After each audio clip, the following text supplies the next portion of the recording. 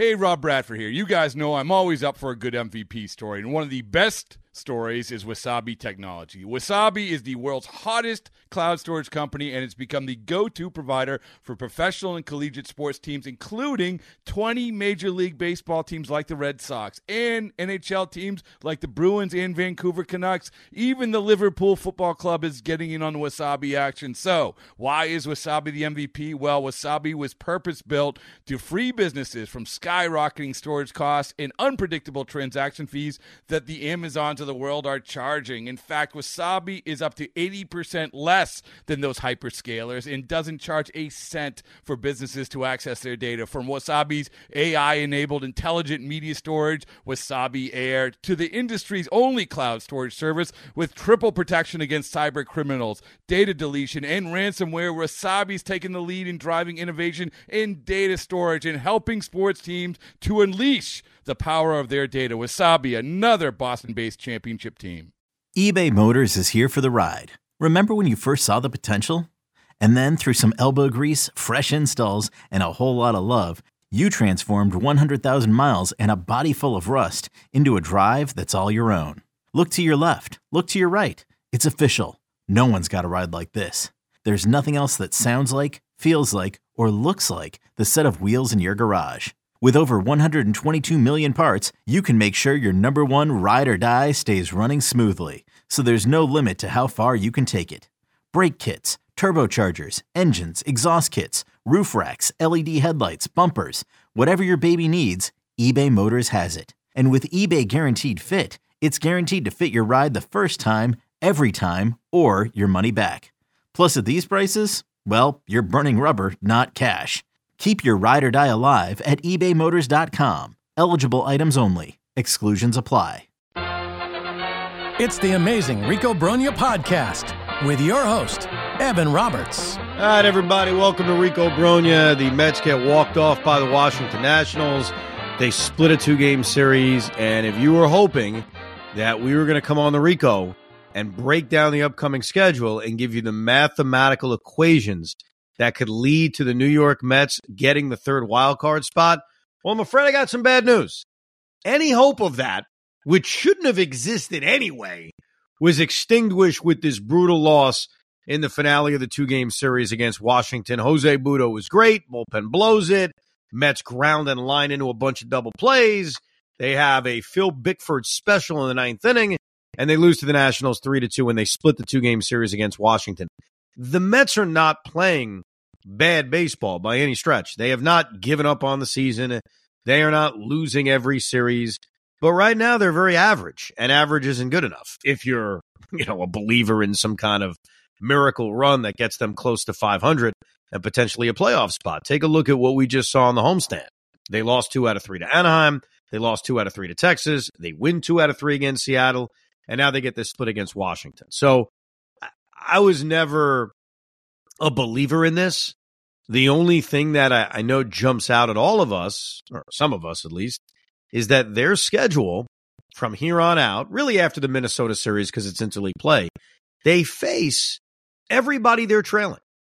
And so I guess there's that small part of you that says, wow, it's right in front of you. Go win every game and you can make the playoffs. The problem is the Mets are not good enough to win every single game. I mean, that's not a real scenario. And if they had pulled maybe within 3 games of the third wild card spot, no matter what was left on this roster, yeah, you could talk yourself into being in a pennant race. But they're not in a pennant race. They're playing out the string. We're getting to at least see the young guys play. Ronnie Mauricio's out there every single day. But this is not about making some kind of miracle run to the postseason. We got a lot to get to. We'll talk to these two games, about these two games. I want to get into David Stearns because obviously that's heated up over the last few days. Buck's very controversial comment to Gary Cohen, which has pissed me off. And an update on the posting system if you're a big fan of the Mets going after Yamamoto at the end of the season. So we'll address all those things. Hoffman is not here. Here's why. He's got a very good excuse, by the way. He's in a fantasy draft. And his fantasy draft is occurring right after Mets Nationals. So he should be focused on making sure he gets as many Jets as humanly possible to keep himself happy and build his fantasy team. So it's me by myself with very limited coughing.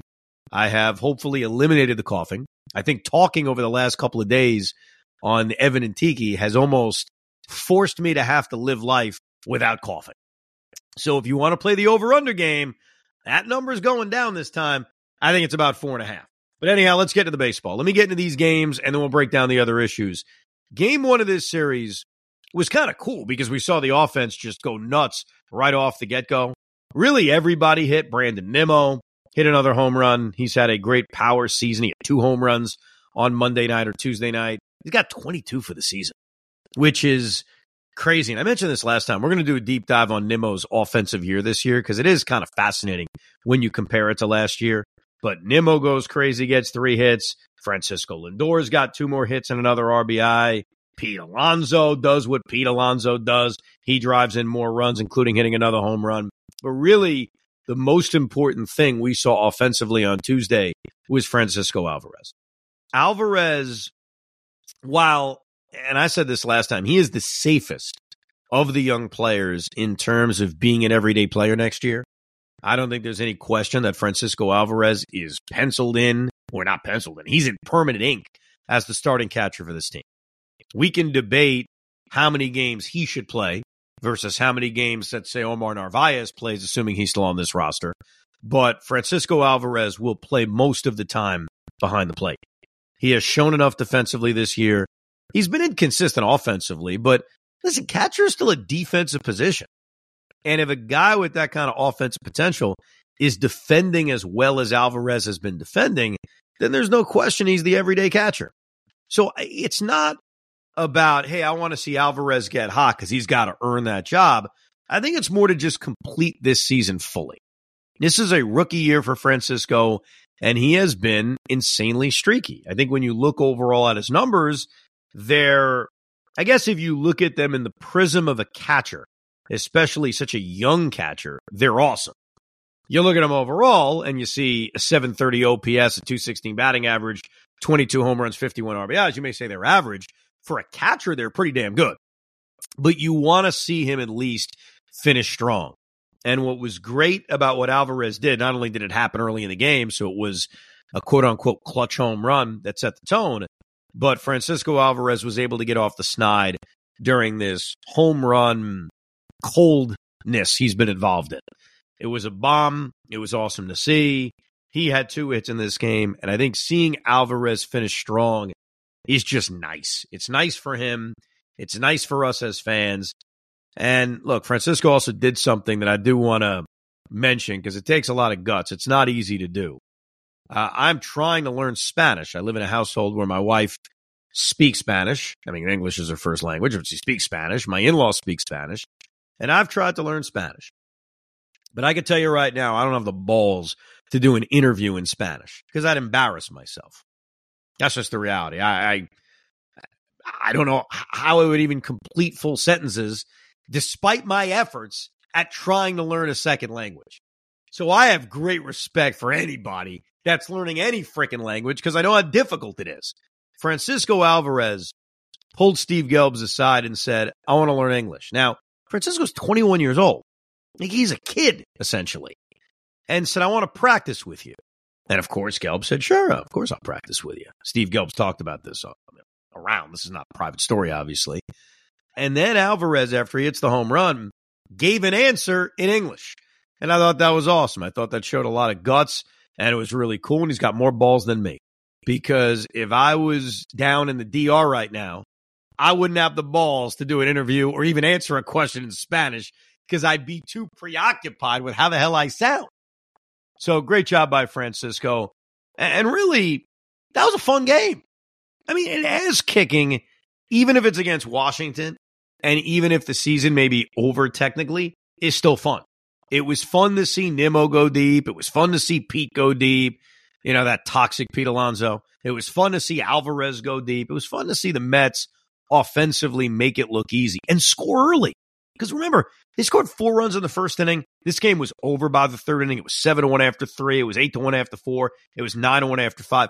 This has been an offense that all year long, very different than last year, has struggled to get off to good starts. Like, we haven't seen those crooked numbers early. And they were able to do that against Patrick Corbin, who I don't know what happened to him. I mean, Was it all the 2019 run? Was that what took everything away from Corbin? Hold on, I got a cough coming. That's number one. That's not bad. But Patrick Corbin's remarkable. He makes his starts every 5 days, so give him credit for that. But he's terrible. He's got a 5.5 ERA. He gave up 8 runs in 4 innings and 3 home runs.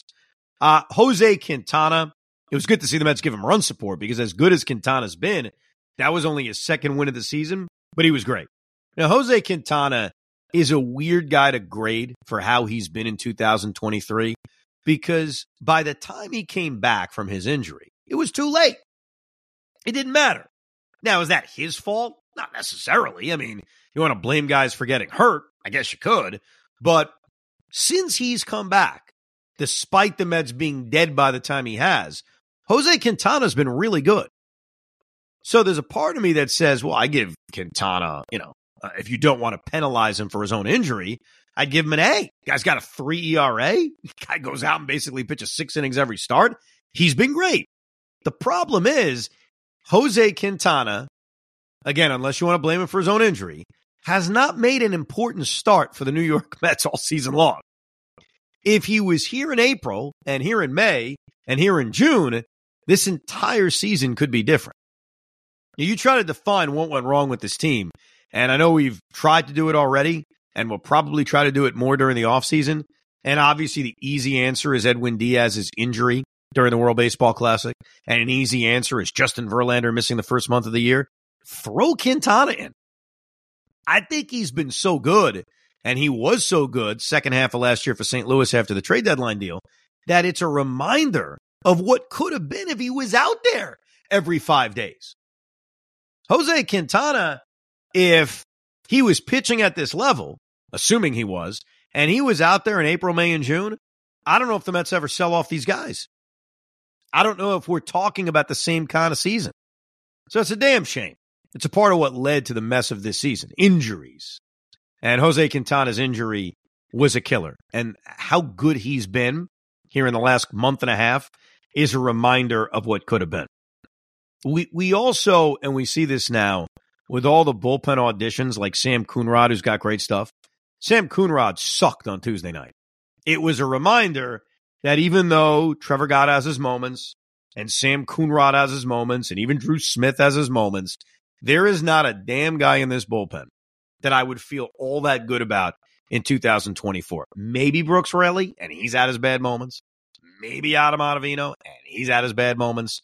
But everyone else, the Sean Reed Foleys, and the Drew Smiths, and the Trevor Gotts, and the Sam Coonrods, and the Grant Hartwigs, it's up and down. Like, there's good moments from some of these guys, but then there's some really, really, really bad moments. A nice win. They take the opener against the Nationals by a final score of 11-5. They improve their record to 64-74, which is part of why it is comical. I'm sorry. And I'm not talking to anyone specifically other than maybe a couple of my friends who text me this, and maybe a couple of people on Twitter who tweet about this. This idea that the Mets were set up to go on some kind of miracle run. They are 10 games under 500. Now 11 after they lost the finale on Wednesday. That's who we are. Like, this team will probably finish, if I had to guess right now, I'd say they go 500 the rest of the way. Do the math. That's 76 wins. That ain't close to a playoff spot. Though, I forget what year it was. When Major League Baseball announced the new playoff format, I had this curiosity, this geekly curiosity of going back over the last decade and seeing were there ever any years in which a team would have made the playoffs with less than 81 wins. And I'm going to look this up real quick as I vamp a little bit. I think the year I came up with was 2014. Okay? I'm pulling this up right now. I think in 2014, the Mets, of all teams, would have made the playoffs with like 78 wins. Under the format that we have right now, which is 6 teams making the postseason. Obviously, that's not going to happen this year, but the one thing that has happened that has been surprising is that the National League and the bottom of the National League is so mediocre that you may have a team make the playoffs with, let's say, 84 wins. All right, here's what it is. And I am not wrong. I remembered this correctly. The Nationals won 96 games, so they're your top seed. The Dodgers won 94 games, they're your 2 seed.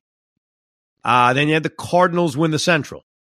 The top 2 wild card teams won 88 games.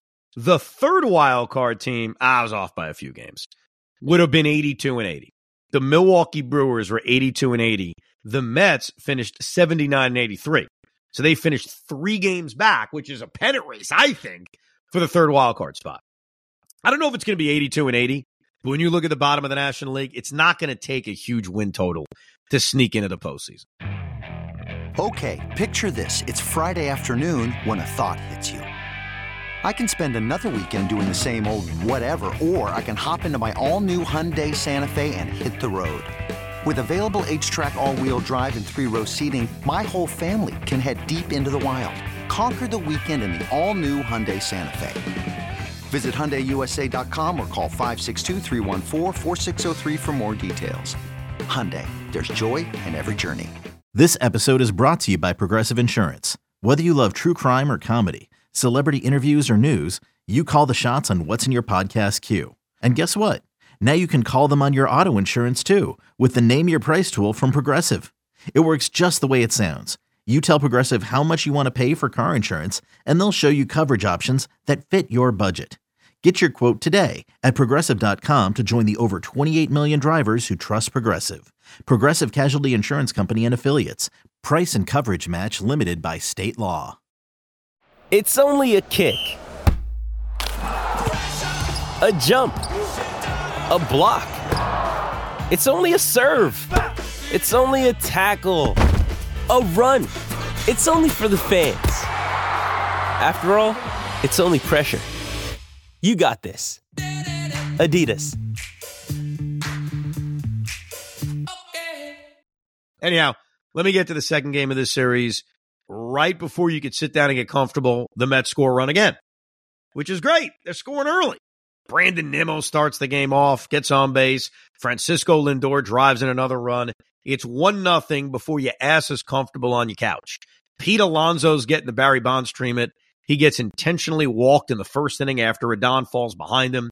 Pete Alonso, in the game on Wednesday, the finale of this series, walked 3 times, 2 of which were intentional. The other one was semi-intentional. They very much pitched around him. And in his 4th plate appearance, the pitch, I forget who the pitcher was, fell behind 3-0.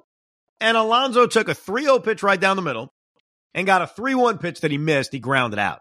So Pete Alonso, when you do the math on this, didn't get anything to hit. And I think that's a testament to 2 things. Number one, he's dangerous. You know, say what you want about his batting average and his OPS and his overall numbers, however you want to gauge it. The guy's hit over 40 home runs. He is, and I'll say it again, the most reliable slugger in Major League Baseball. Is he better than Aaron Judge? Not saying that. Is he better this year than Matt Olson?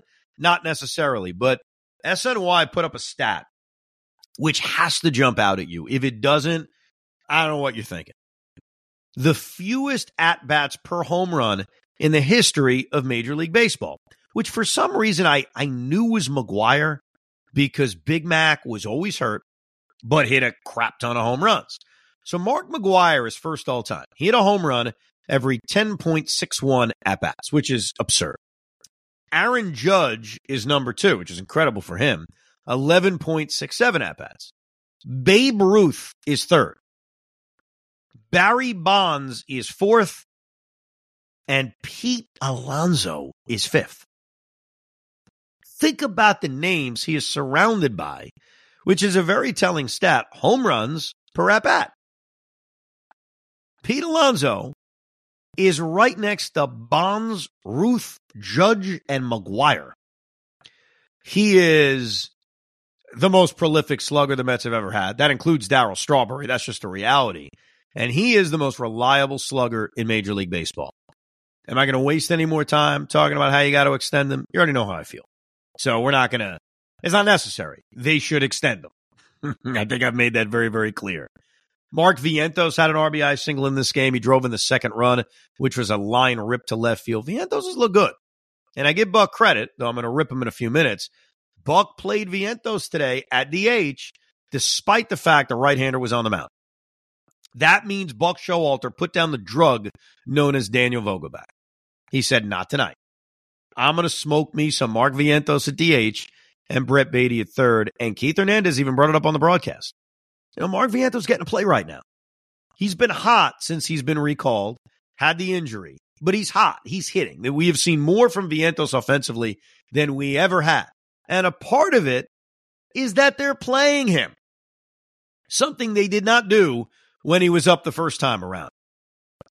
That's not an excuse for Vientos. That's just a reality. You want to put young players in the best position to succeed. They did not with Mark Vientos.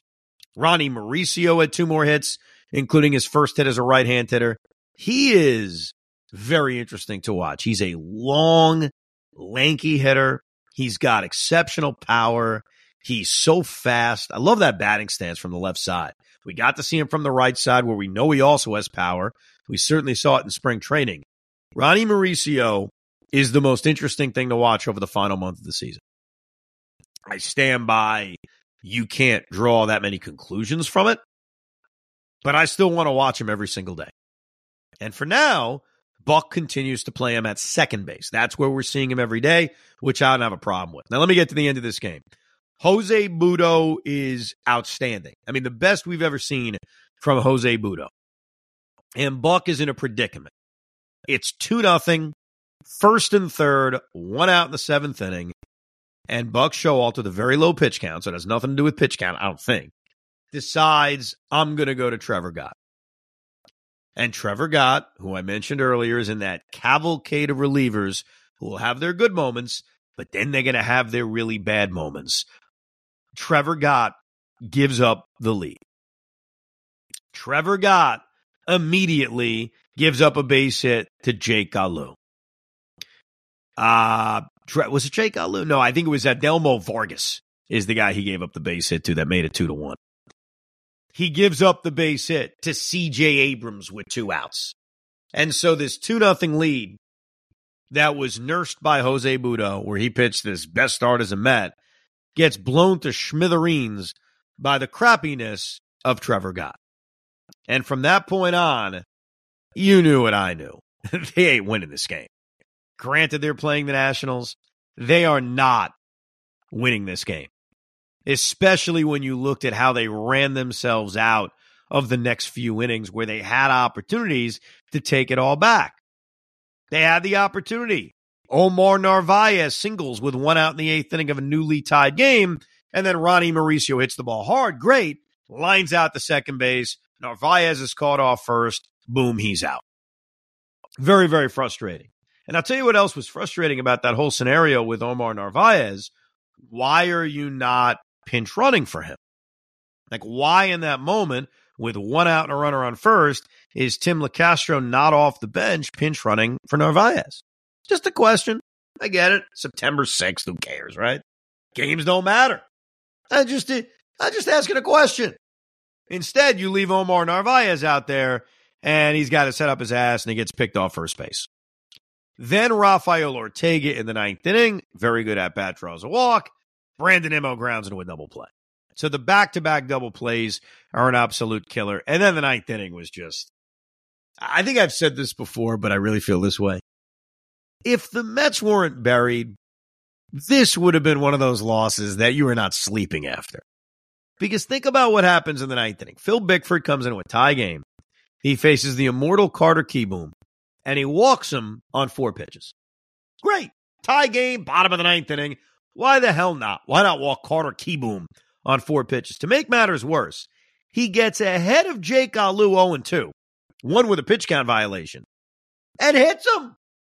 And he effing hits him. So now you set up 2-1, nobody out. Vargas gets the bunt down. 2nd and 3rd, 1 out. Jacob Young, good night. And there's your baseball game. And the Mets lose to the Washington Nationals. They do not sweep the Nationals. They do not create this fake pennant race that you think they're in. They just lose. And they split to Washington. Hey, it's Kaylee Cuoco for Priceline. Ready to go to your happy place for a happy price? Well, why didn't you say so? Just download the Priceline app right now and save up to 60% on hotels. So whether it's Cousin Kevin's Kazoo Concert in Kansas City, go Kevin, or Becky's Bachelorette Bash in Bermuda, you never have to miss a trip ever again. So download the Priceline app today. Your savings are waiting. Go to your happy place for a happy price. Go to your happy price, Priceline.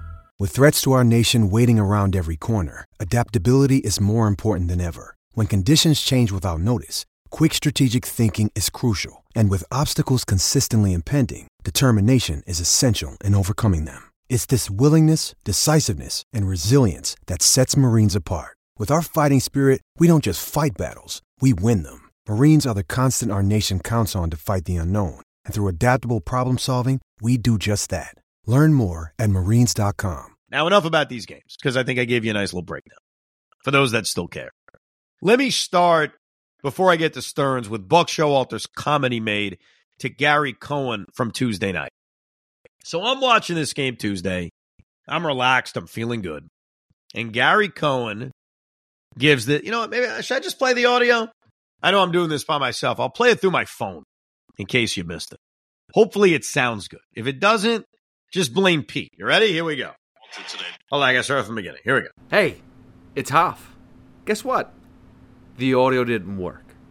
But if my recollection, if I remember properly, because you played this for the meeting this morning, that Buck Showalter basically told everyone that only reason why he was playing guys like Brett Beatty versus left-handers in the National Series was because the Nationals were out of contention.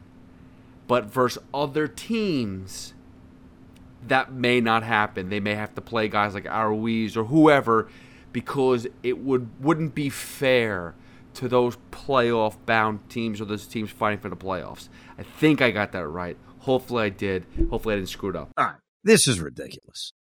I mean, that comment, if Buck actually said that, and I believe he did, is absolutely asinine. Buck Showalter is telling us, the consumer and the diehard fan, that we need to care more about the Diamondbacks, Reds, Marlins, Cubs, Giants pennant race than we should the development of the team that we pay money for and care about. That's what he said. He said to Gary Cohen, well, against the Nationals, sure, I'll throw Brett Beatty against the lefty and see what he's got, which matters. But against the Reds or against the Marlins or against the Diamondbacks, I can't do that because I owe it to the other teams that are in a pennant race to put the guys on the field that give me the best chance to win. Because in his point is, look, Brett Beatty's hitting 130 against lefties. That doesn't give me the best chance to win, but it gives me the best chance to evaluate what I have. I'm sorry, and this may sound like hyperbole, but I've had hours to think about this, so it's not. That's a fireable comment. That's an insulting comment. I am deeply insulted by Buck Showalter caring more about the Cincinnati Reds than he cares about us. And I'm sorry if you take that and say, Evan, you're taking it too far. I don't think I am. I do not care. You should not care. Buck Showalter should not care about the integrity of the Marlins-Reds wildcard race. It's not as if the Mets are going to put position players on the mound. I'm not suggesting that. I'm not suggesting doing what Doug Peterson did with the Eagles a couple of years ago against Washington. No, what I'm merely saying is that Brett Beatty needs to be evaluated.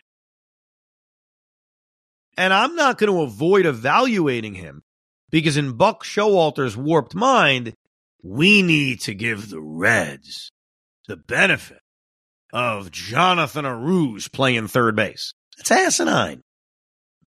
And if Steve Cohen heard that, and I hope he does, I think he's got to call up Buck and say, that's insane.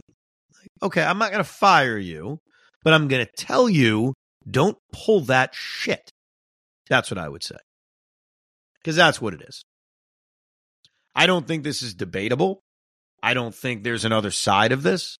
I think that Buck Showalter needs to put the interest of the New York Mets ahead of the interest of the Cincinnati Reds. And I hate to pick on the Reds. I'm just using them as an example. That's insane. And the more I think about it, Gary Cohen knows it's insane. And Gary Cohen knew the reaction it would get. And Gary Cohen was disgusted by it because there's been some evidence over the last couple of years. Gary's done with Buck.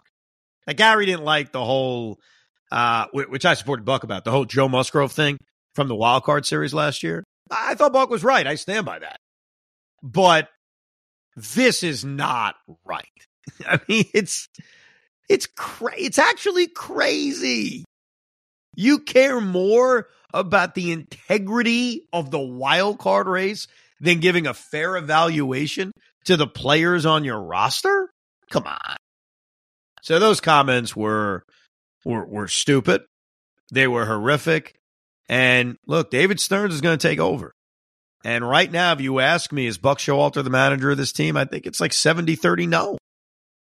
Not necessarily because of these comments, but because if David Stearns is going to take over as the president of baseball operations or the president in general, he's probably going to want to bring in his own manager. That's what I'm thinking. And Buck Showalter is not necessarily going to be the guy. Now, as far as David Stearns is concerned, it does sound like this thing is happening. The latest report was there's building momentum towards David Stearns accepting this position, that they're way down the road on conversations, that they've talked about contracts, that it's probably going to happen. The one thing that did concern me was that his wife is from Houston. The only reason that concerns me is if his wife's from Houston and the Astros are going after him too. I mean, it's certainly possible David Stearns, despite growing up as a Met fan, says, I'm going to keep my wife happy. Excuse me while I gulp some water.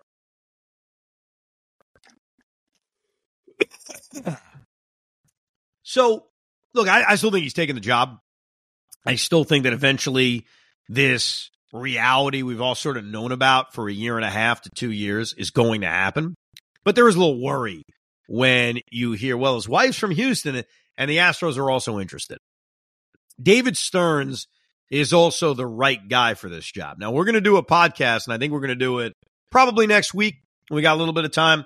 We're going to do a deep dive on David Stearns' resume, the good, the bad, the indifferent, because I think from afar, our reaction to David Stearns is kind of simple, which is he's from New York, he's a Met fan, and the Brewers have been successful as a small market team. Now, if you take what the Brewers have done and you add the money that Steve Cohen has, that this could be even bigger and better.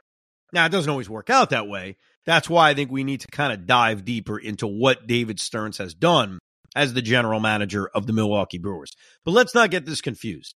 If David Stearns takes over, and he will, he is running the show. Like, Billy Epler will still be here, and he'll still be around, and you'll hear his name. But the buck's going to stop with David Stearns. When we talk about the Mets making a trade, we're going to talk about David Stearns.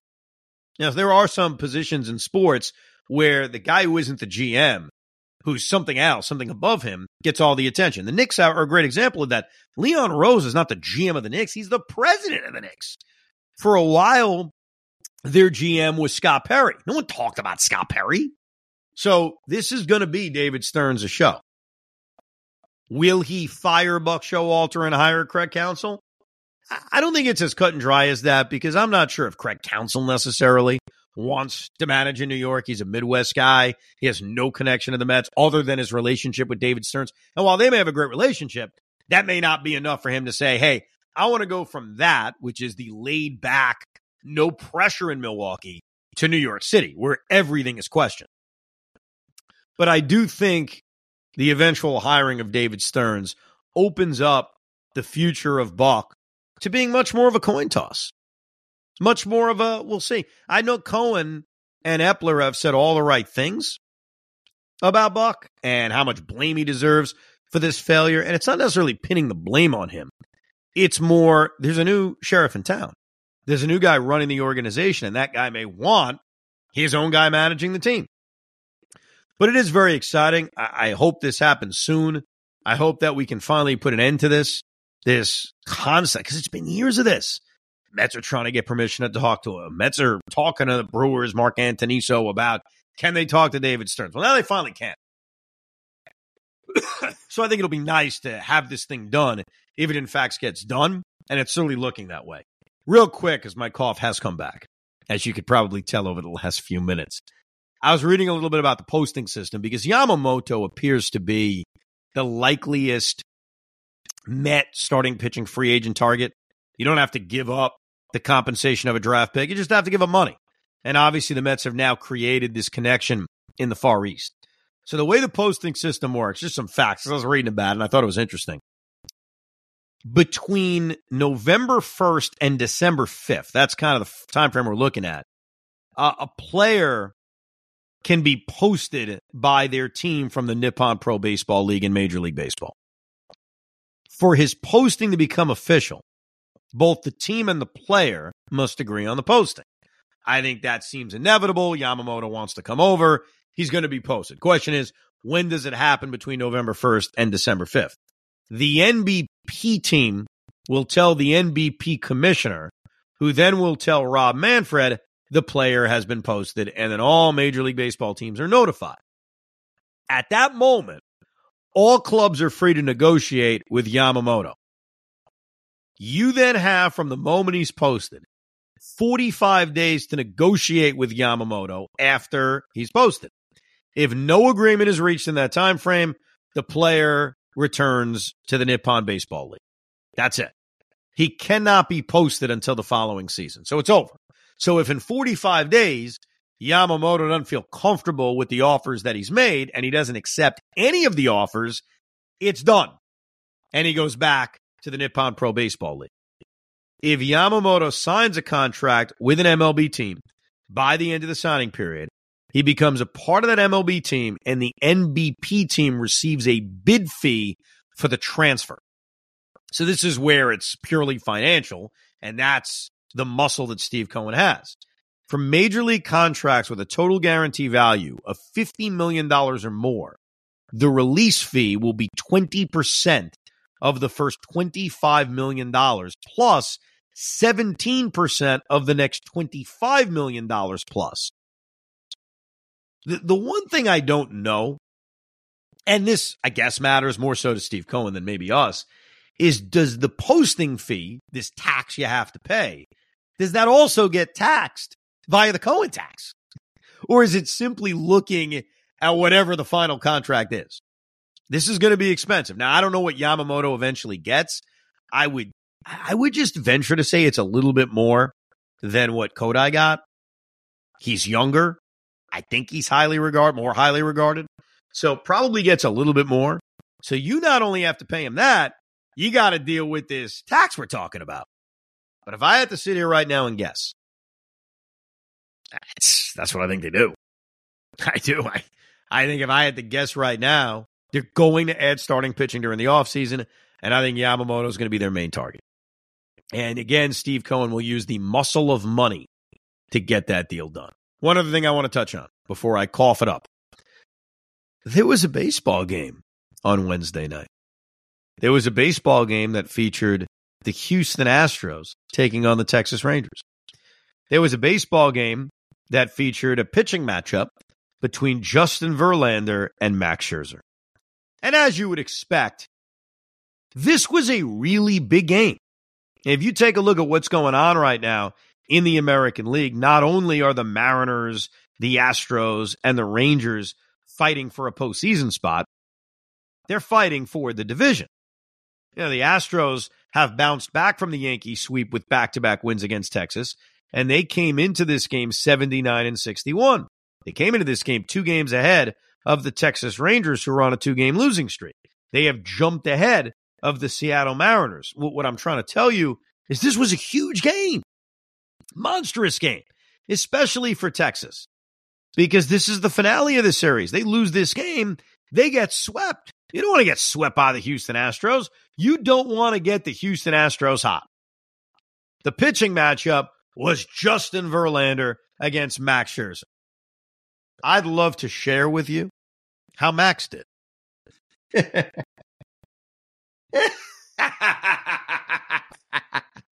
I mean, it's a big game, so you know what that means. 3 innings, 6 hits, 7 runs, 3 home runs. Mercenary piece of craps. Oh, it's so Max Scherzer, isn't it? Now, I don't care how Verlander did, and Verlander did well. I don't have ill feelings towards Justin Verlander. I don't. Justin Verlander has become this irrelevant player in the history of the New York Mets. Now, he could take that as an insult, I guess. He doesn't mean anything to me. Like, there aren't many bad moments I think of. There aren't really any good moments I think of. Justin Verlander just happened to spend a couple of months with the New York Mets. So it's not as if I'm rooting for him. He doesn't mean anything to me. Max Scherzer sucked. Max Scherzer, and we were all excited about it. I admit it. We were all excited about the signing. Max Scherzer was so bad in every big moment. You name the big moment, he was bad. If Max Scherzer wasn't bad in every big moment, the fate of our franchise would look different. If Max Scherzer isn't booed off the mound and throwing batting practice against the Padres, things are different in that series. If Max Scherzer doesn't crap the bed in Atlanta last year, things are different with the division. And if Max Scherzer doesn't crap the bed in every big moment in 2023, maybe they're not selling. So to see Max Scherzer in his first truly big start as a member of the Texas Rangers be as bad as he's ever been in a big spot is a crying shame. Spoiler alert, he's hurt. He's battling through some injury, but he knows his body. Well, you may know your body. I know the results. Big moment, small outing from Max Scherzer. We appreciate you listening to the Rico. Now we get another off day, and then we get a weekend in Minnesota against the Twins. You can email the pod to ricob@gmail.com, ricob@gmail.com. Thank you very much for listening and downloading Rico Brogna. We hope you enjoyed this episode of the Rico Brogna podcast. It's amazing, isn't it? Make sure you download it now to keep it on you at all times.